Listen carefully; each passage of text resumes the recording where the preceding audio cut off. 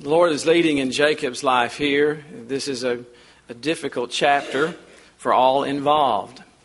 I couldn't help but thinking as I heard the scripture reading that there needed to be some premarital counseling here. And it needed to be with the father-in-law. He didn't get it, did he? These are my daughters. These are my grandchildren. Oh, no, they're not. We see the hand of the Lord in it all, the leading of God in these lives. Let us bow before Him and ask Him to teach us His word this morning. Lord, you are sovereign. You are the sovereign Lord. You're Lord of your church. And to those who have received you as Savior, you're our Lord.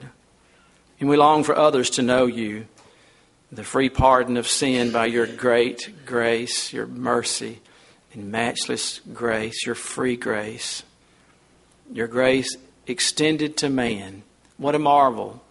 What a wonder. And if it were not for that grace, we would all be hopeless, without hope, left to our own devices and religion and deeds, and yet we see in Christ the fulfillment of all perfections, the payment of our sin, and our salvation. Oh, bless us today. Bless your word. Open our hearts.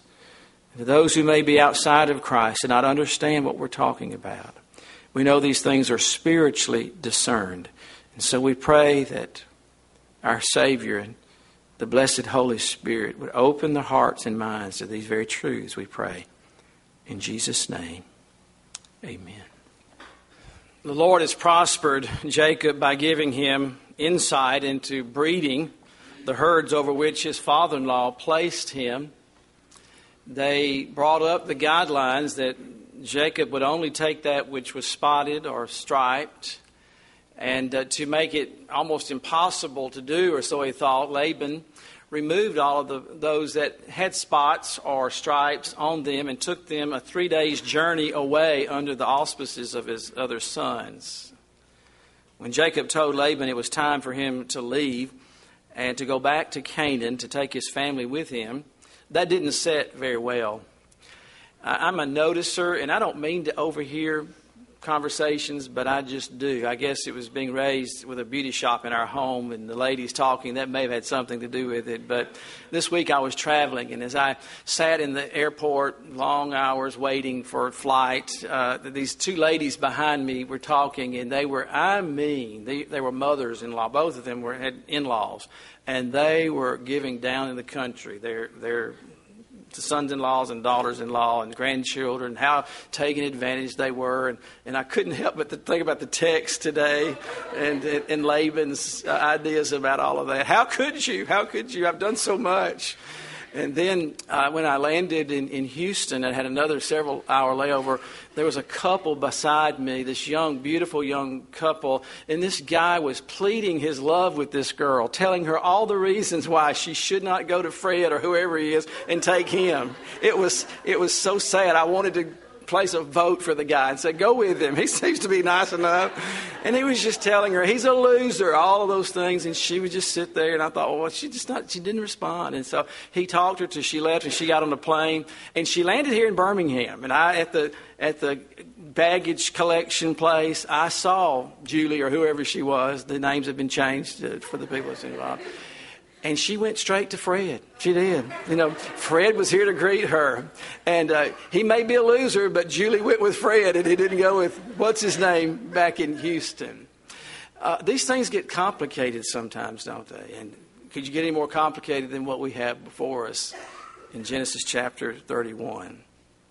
When Jacob told Laban it was time for him to go home, and knowing that Jacob knowing that Laban knowing that he had taken advantage of Jacob, first by forcing him to marry both his daughters and committing bigamy, which Jacob had no intention of marrying both of his daughters.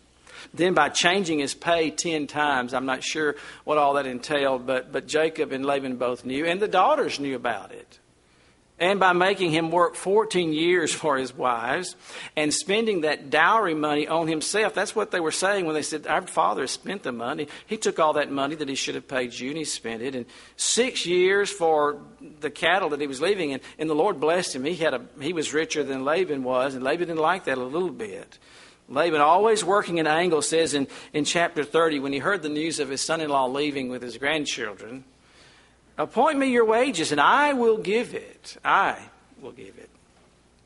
It reminds us of Abraham to the king of Sodom when he offered him the tithe. He offered him the spoils of the war, and Abraham said, "No, I won't take a shoe latchet from you."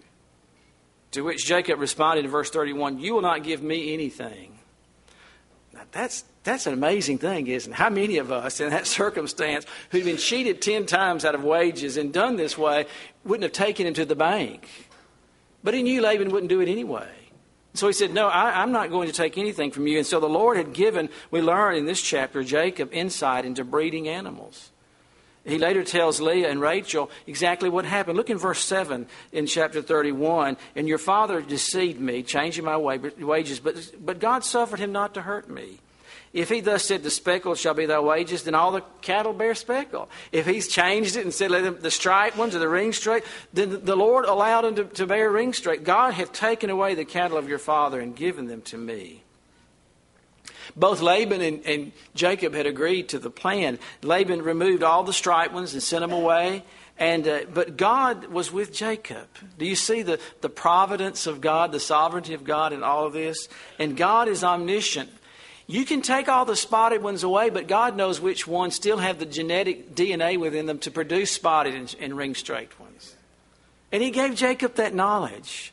God cared so much about Jacob and his plan that he had promised to Jacob that he intervened here and he guided him. And he blessed the breeding of the animals over which Laban had placed him. And the result was in verse 9, he'd taken the wealth, really, of the cattle from Laban and transferred it to Jacob. And Laban knew that. God is sovereign. Jonathan so beautifully sang about it. Our Lord is sovereign. You are the sovereign Lord. He rules over all things. He knows all things. God prospered Jacob because he chose to bless Jacob. We've seen Jacob not on his best day, haven't we? You and I might not have chosen to bless Jacob, but God did. He has all the information. He knows all the possible outcomes of the choices that you have to make today. And you come this morning knowing that the repository of all truth and wisdom is the Lord. Would you say amen to that? He is the wisdom of God, Christ our Savior is. In him dwelleth all the wisdom of God. He is wisdom personified. And no matter what you're facing today, the God that we worship knows all the outcomes ahead of time. Now, we don't.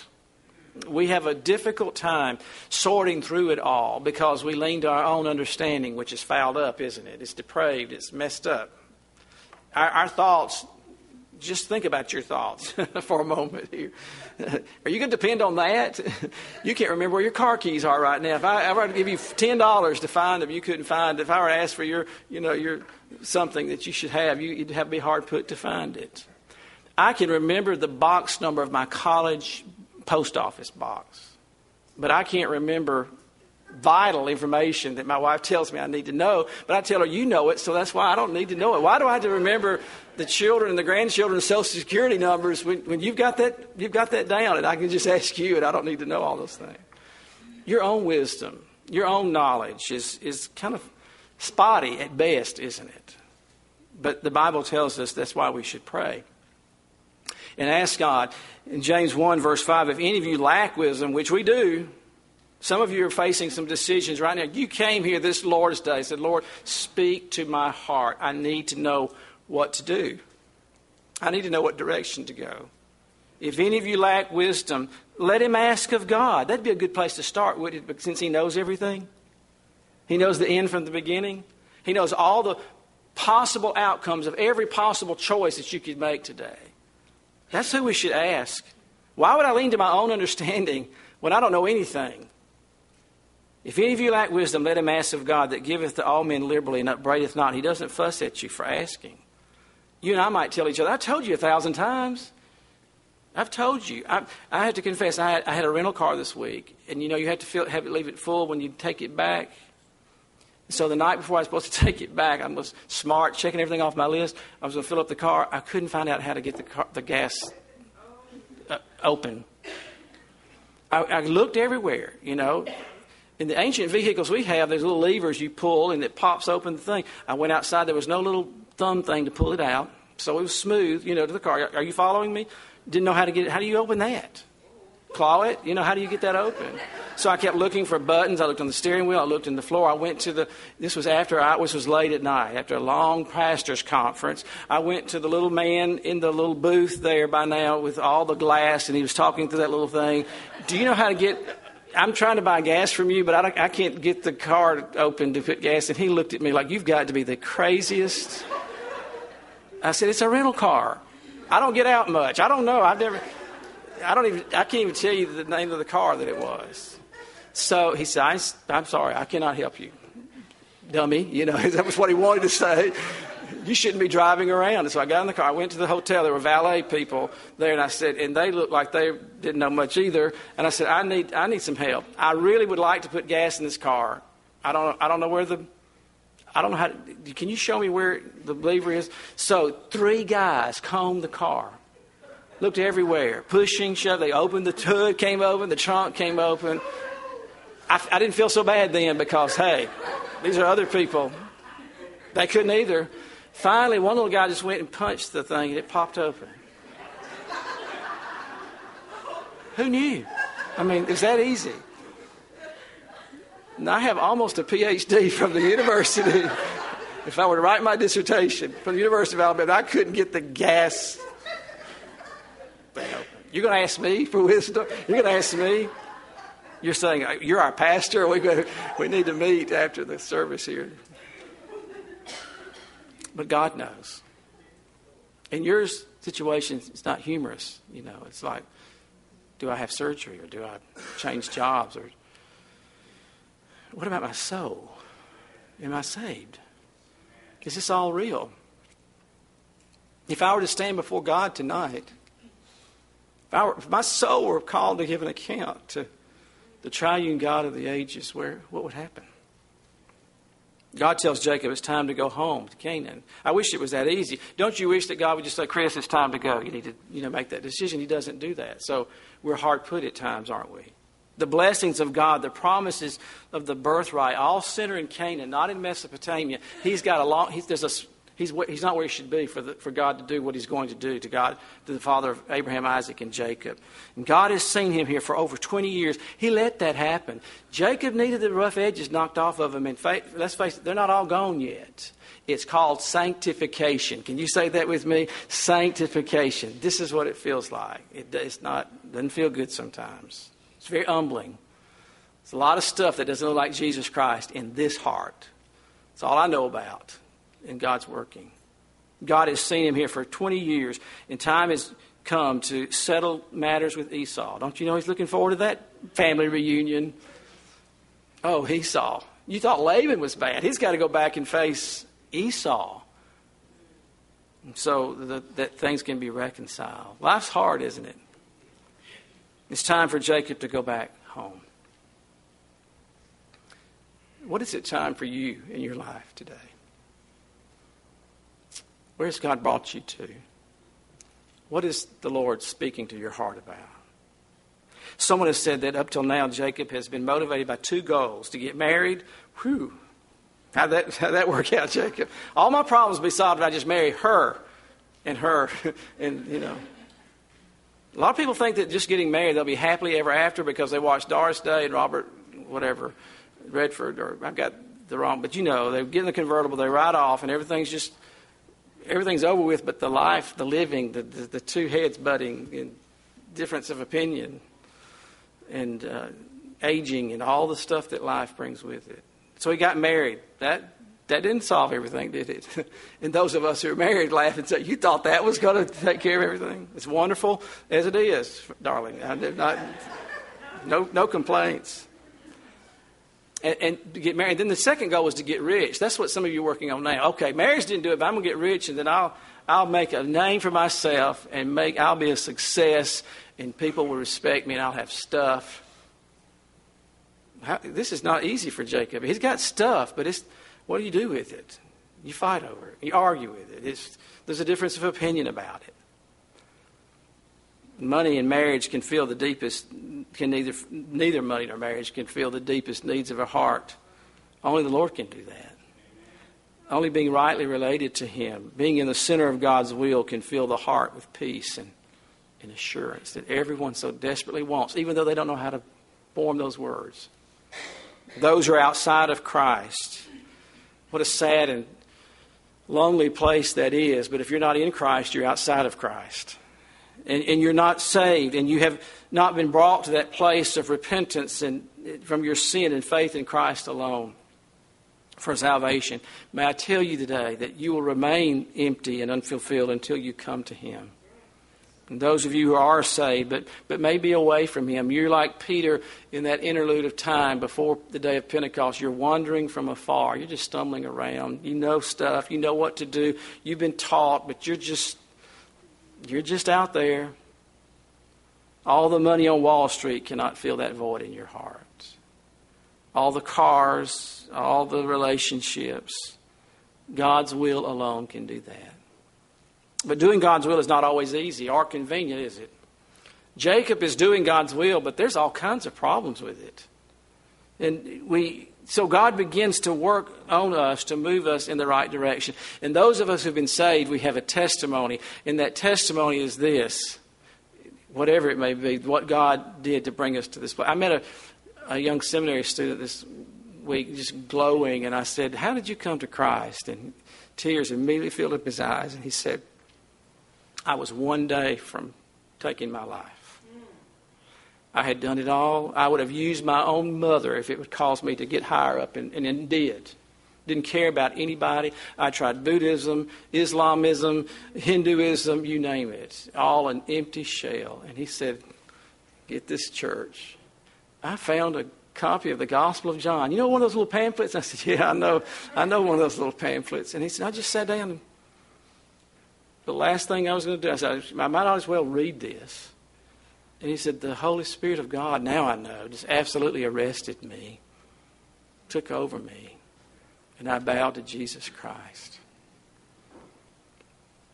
Doing God's will is not always easy. It's not always convenient. And so God works. Aren't you glad of the work of God, the work of the Spirit? Here we see God at work in a believer's life in determining the will of God. I've heard some people say, "Well, I would be willing to do the will of God." Yeah, Jacob heard God say, "Jacob, get up and go. It's time to go." But he's not speaking like that. He doesn't just speak audibly from heaven. And or "Pastor, I would do the will of God if I could be certain of what the will of God is for me. I'm so muddled right now. I really don't know." Sometimes there's some doubt about how to know God's will. In fact, that's one of the thorniest things that we as God's children have to deal with on a day-to-day basis.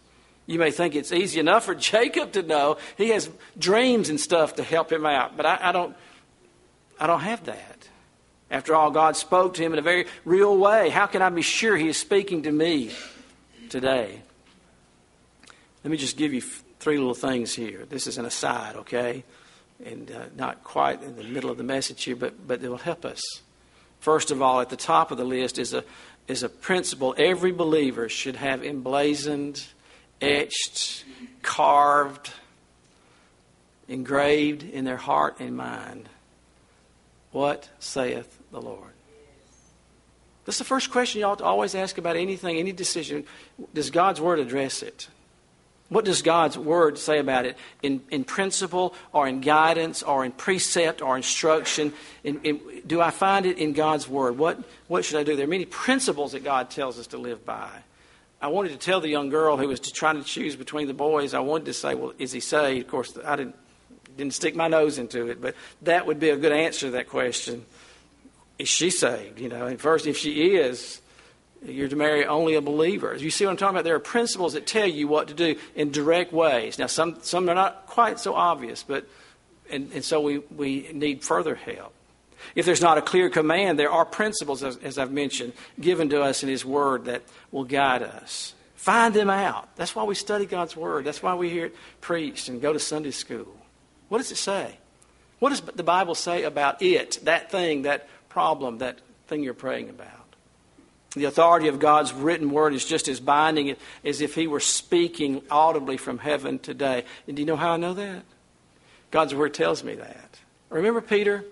Peter was there at the Transfiguration. He saw Jesus strangely and wonderfully illumined and transformed before him. Just a preview of what He's going to be in glory.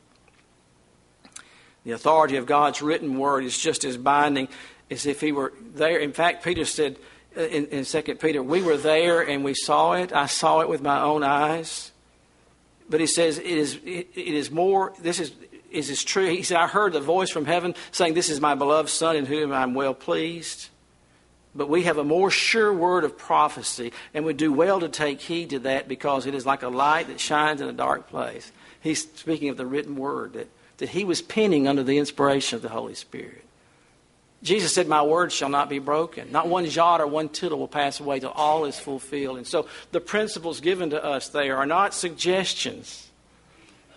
God didn't say, if you want to try this, it might work. No, that command or that principle is what God has said finally about it. We see here in Genesis chapter 31 the principle of determining God's will. Jacob was in a strange land, wasn't he? Some of you are in a strange situation. You don't know what to do. He had been there for 20 years. He knew he couldn't stay the remainder of his life there. He knew he wasn't supposed to. It's kind of like those people who've gone off to school and they've graduated, then what? Where do I go? What do I do with this now? And there Jacob was. How much longer then was he to tarry where he was? When was he to start out for his old home? How could he be sure that God's time was now for him to move? And remember, there'll be 6 more years before he actually packs up and leaves, because he's got to get his wealth together. Note the answer to them is found here in 3 things. First, a definite desire sprang up in Jacob's heart to return. This is evident back in chapter 30 in verse 25, where he says, it came to pass when Rachel had borne him to Joseph to him, that Jacob said unto Laban, send me away that I may go into mine own place, into my country. But desire in itself is not enough. We've been studying the qualifications for pastors and elders.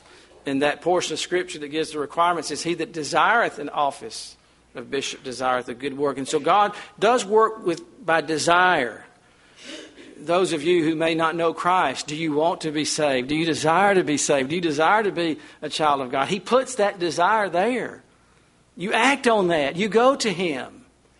But desire alone, in making a decision like Jacob, he needs more. But this in itself was not sufficient to warrant such a vast move. So Jacob must wait a while longer. Secondly, we say, first of all, God works in desire. Secondly, the circumstances became such that the move was the only thing he could do, really, wasn't it? The jealousy of Laban and his sons made it intolerable. He could no longer stay. This is an evidence of God working all things together for our good. The good, the bad, and else all mixed together will work together from thy. And then there was the clear word of God: go to the land of your fathers. It's not always that God gives us a manifestation of these 3 principles, but whenever they do combine, the desire, the circumstances, the principle of His Word, we may be sure that of His will in the matter.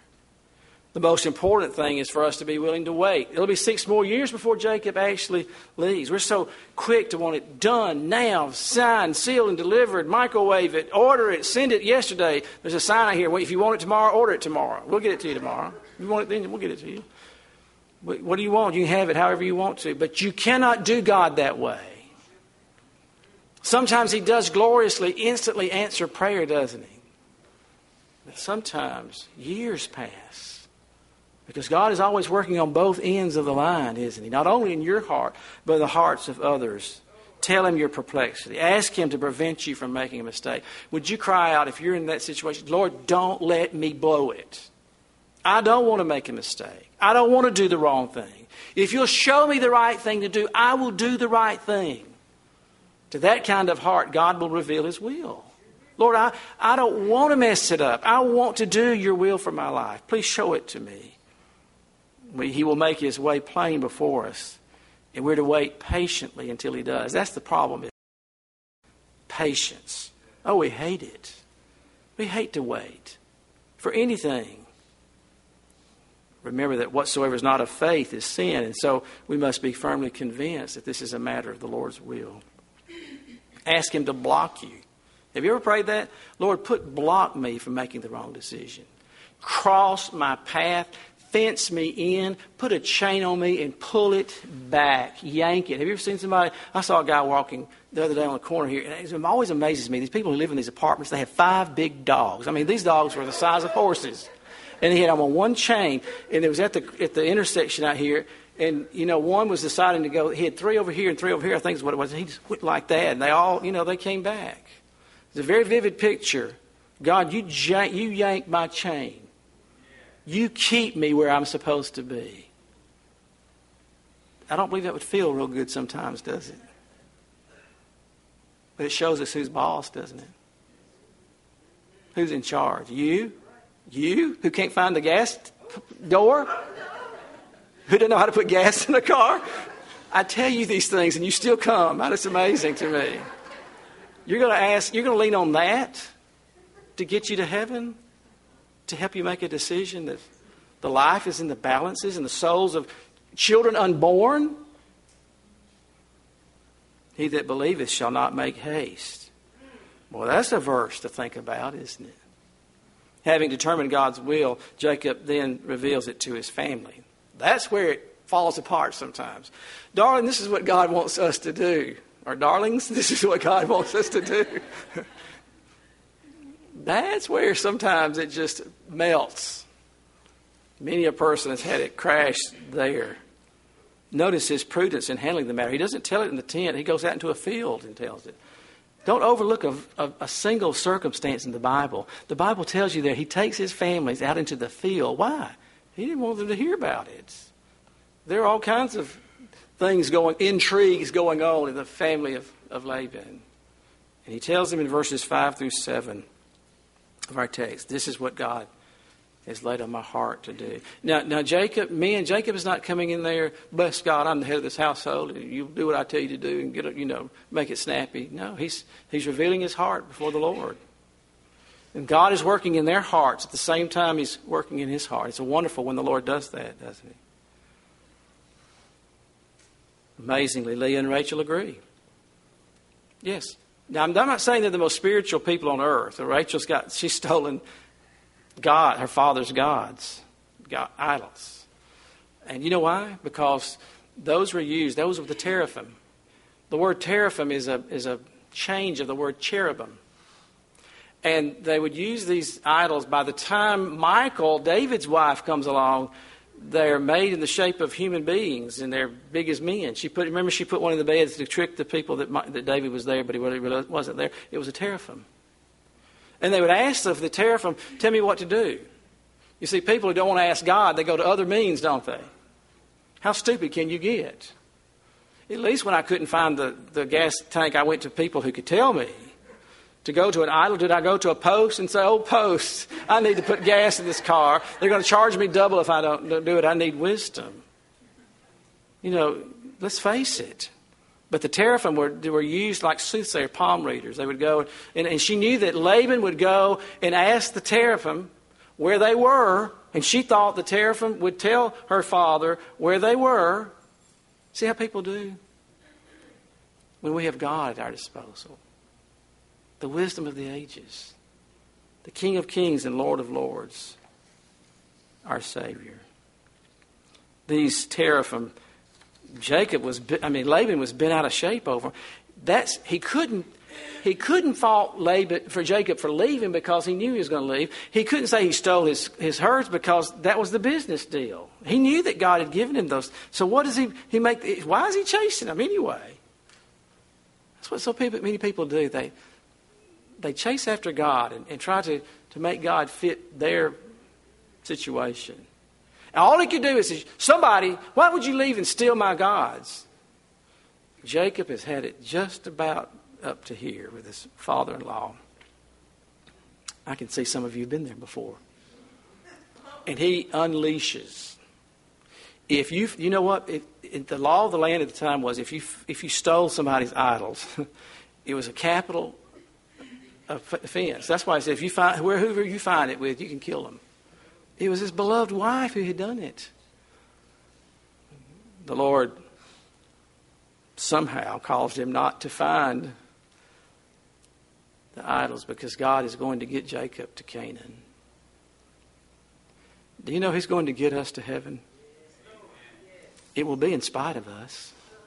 It will not be because of us. It will be because of the grace of our Savior, the Lord Jesus Christ, because even those of us who know Him, fight and claw the whole way, don't we? Some will be dragged like Lot out of Sodom. What a pitiful comparison to our day. We say, who would be so stupid as to want teraphim, whatever they are? By this time they were small enough she could sit on them, but they will grow. Men's idols always do, don't they? Who would do such a silly, such a stupid thing? Oh, but people all around us consult all kinds of things, don't they? Seducing spirits, Satan's deception, anything but the pure, unadulterated Word of God, which, by the way, will always tell you the truth about everything, every time. It is the Word of truth. And so we have here the absolute Word of God. Laban is an example of a proud, haughty, scheming, and self-willed man who would not bring himself to apologize to Jacob or his daughters or his grandchildren. He was wrong. He made a fool out of himself, but all he would do is kiss them and give him a silly blessing. What blessing? Coming from a man like that, what would that matter? There are all kinds of people who are like that. How different would things have been had he humbled himself in genuine repentance? But he could not or would not bring himself to do it. He kisses his daughters and his grandchildren. He does not embrace Jacob, which shows his heart. We belie ourselves by our actions or in our countenances. We can tell how people feel about us by how they avoid us, by the looks on their faces, by how far away from us they try to get. He does not embrace Jacob. He clearly, openly does not embrace Jacob so he can show his feelings toward him, showing a heart of bitterness toward the one that he had wronged. And so Laban goes back to Haran, back to Mesopotamia, back to the darkness, the paganism, the idolatry, never to be heard of again. Look at the very last verse 55 of chapter 31. Early in the morning, Laban rose up, kissed his sons and daughters, and blessed them, and Laban departed and returned to his place. That's all that's ever said about him. Nothing else is ever recorded about him or his sons in the Bible. Laban is a worldly, covetous, idolatrous, scheming man who is now alienated because of this from those he loves the most. That's what sin does, doesn't it? Here's the one who had the blessing to learn firsthand and up close about the one true God. For over 20 years he's had that privilege, and some of you have heard the gospel much longer than that. He saw God at work in Jacob's life. He saw God bless and guide and provide for Jacob in miraculous ways that you could only say God did that. Even Laban would have had to admit that. He had enjoyed the blessings of God. He personally benefited by Jacob's presence. But in spite of it all, he continues on just the way he's always been. Jacob, being in his life, did nothing to bring him closer to God. He continues idolatrous, covetous, crying over his idols, seeking worldly gain for himself and to the exclusion of all other considerations. Instead of seeking God's forgiveness through repentance and faith, he just more deeply resented and coveted the blessing that God gave Jacob. Someone has said his life is one of those flashing warning signals in the Bible. Remember, our Lord said, remember Lot's wife? That kind of look, take note. Here, we have a flashing light over Laban's life. Those religious people who stop short of true, simple, full faith in Christ and continue in their way on the path of their own choosing that leads ultimately to the place of destruction. The writer of Hebrews warns a group of people who had heard the claims of Christ, the gospel of Christ. They'd become coming to the Christian assemblies, and they believed what they heard. It made sense to them. They embraced it, at least intellectually. They had tasted of the blessings and the sense of a worship service and the truth of the one true God, and yet had not been saved. They had not believed on Christ for salvation. And the Holy Spirit says this: therefore, we ought to give the more earnest heed to the things which we have heard, lest at any time we should let them slip. For if the word spoken by angels was steadfast, and every transgression and disobedience received a just recompense of reward. He proposes a question: how shall we escape if we neglect so great salvation, which at the first began to be spoken by the Lord, and was confirmed unto us by him that heard him? God also bearing them witness, both with signs and wonders, and with divers miracles and gifts of the Holy Ghost, according to his own will. What more can he say than to you he hath said, to you who to refuge to Jesus have fled? For unto the angels hath he not put into subjection the world to come, whereof we speak. But one in a certain place testified, saying, what is man that thou art mindful of him, and the Son of man that thou visitest him? Thou madest him a little lower than the angels. Thou crownest him with glory and honor, and didst set him over the works of thy hands. Thou hast put all things under subjection under his feet. But we see Jesus. See, that makes all the difference in the world. But we see Jesus, who is made a little lower than the angels for the suffering of death, crowned with glory and honor, that he by the grace of God should taste death for every man. For it became him, for whom are all things, and by whom are all things, in bringing many sons unto glory, to make the captain of their salvation perfect through sufferings. So as always, the Word of God brings us to a crossroads, doesn't it? A place of decision. If you let this truth of salvation in Jesus Christ slip past you, just like you're floating on a raft in the ocean, and you're way, way, way, way down from where you are supposed to be. And then there are those who even get caught out in the undertow. If you let it slip past you, if you fail to consider these things and the claims of Christ, if you do not repent and believe on him as Savior, if you slip past it, what then? There is nothing else, the writer of Hebrews says. There's no other way. There's no other, oh, I've missed that, so let me see if I can do something else. The great lie of Satan is this: if he can't get people not to believe the truth, he tells them you've got plenty of time. Don't let the emotion of this hour, don't let that preacher get you stirred up and facing your soul and eternity and all that thing. Listen, you've got stuff to do, people to see, things to do. And the great lie is that I'll deal with this matter someday. I'll sort all this out someday. I'll come to Christ one of these days. Maybe. I'll think about it. And the danger is letting it all slip past until you no longer care, or it's too late, or you don't even have the faculties to come. The great word of the gospel is come. And come now. And believe on Jesus Christ and him alone.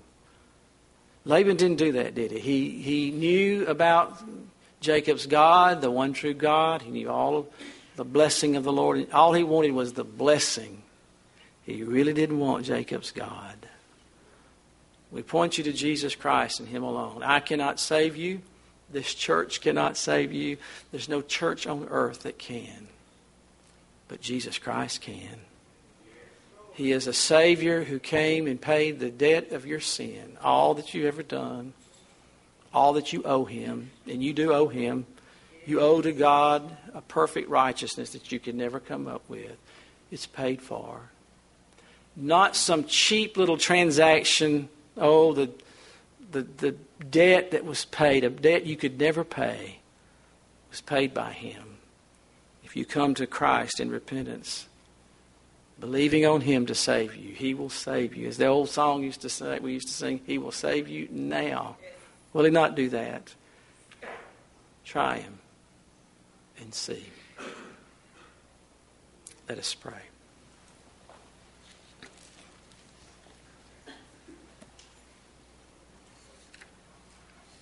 Our gracious Heavenly Father, this is your word. And there are so many circumstances and situations and people, ideas. Some are confused. Some are entangled in sin or problems or things they cannot of themselves straighten out. And so we come, Lord, asking for you for wisdom. You said, if any of you lack wisdom, let him ask of God. And so we ask, just humbly, would you tell us what to do in every situation? You have a perfect will for every life here. And I pray, Lord, that though I don't have the wealth of wisdom for them, that you do and your word does. And I pray that you would show each one what they need to know. But to those outside of Christ, Lord, I pray, I know that sometimes that, and many times Satan makes it so difficult and so complicated. And some are thinking about what they'll have to do or give up or what will happen. But I pray that you in your great love and mercy would show them yourself to them. And may they, by faith, your word says that if we come to you, we must believe that you are, and that you are a rewarder of them that diligently seek you. I pray that one who is seeking for salvation would just come just now in their heart and mind and bow to Jesus Christ. Oh, friend, would you tell him your need? Explain to him. He knows already, but tell him you need him and that you need to be saved. And you're trusting him and him alone. Whosoever shall call upon the name of the Lord shall be saved. Bless your word, we pray, in Jesus' precious name. Amen.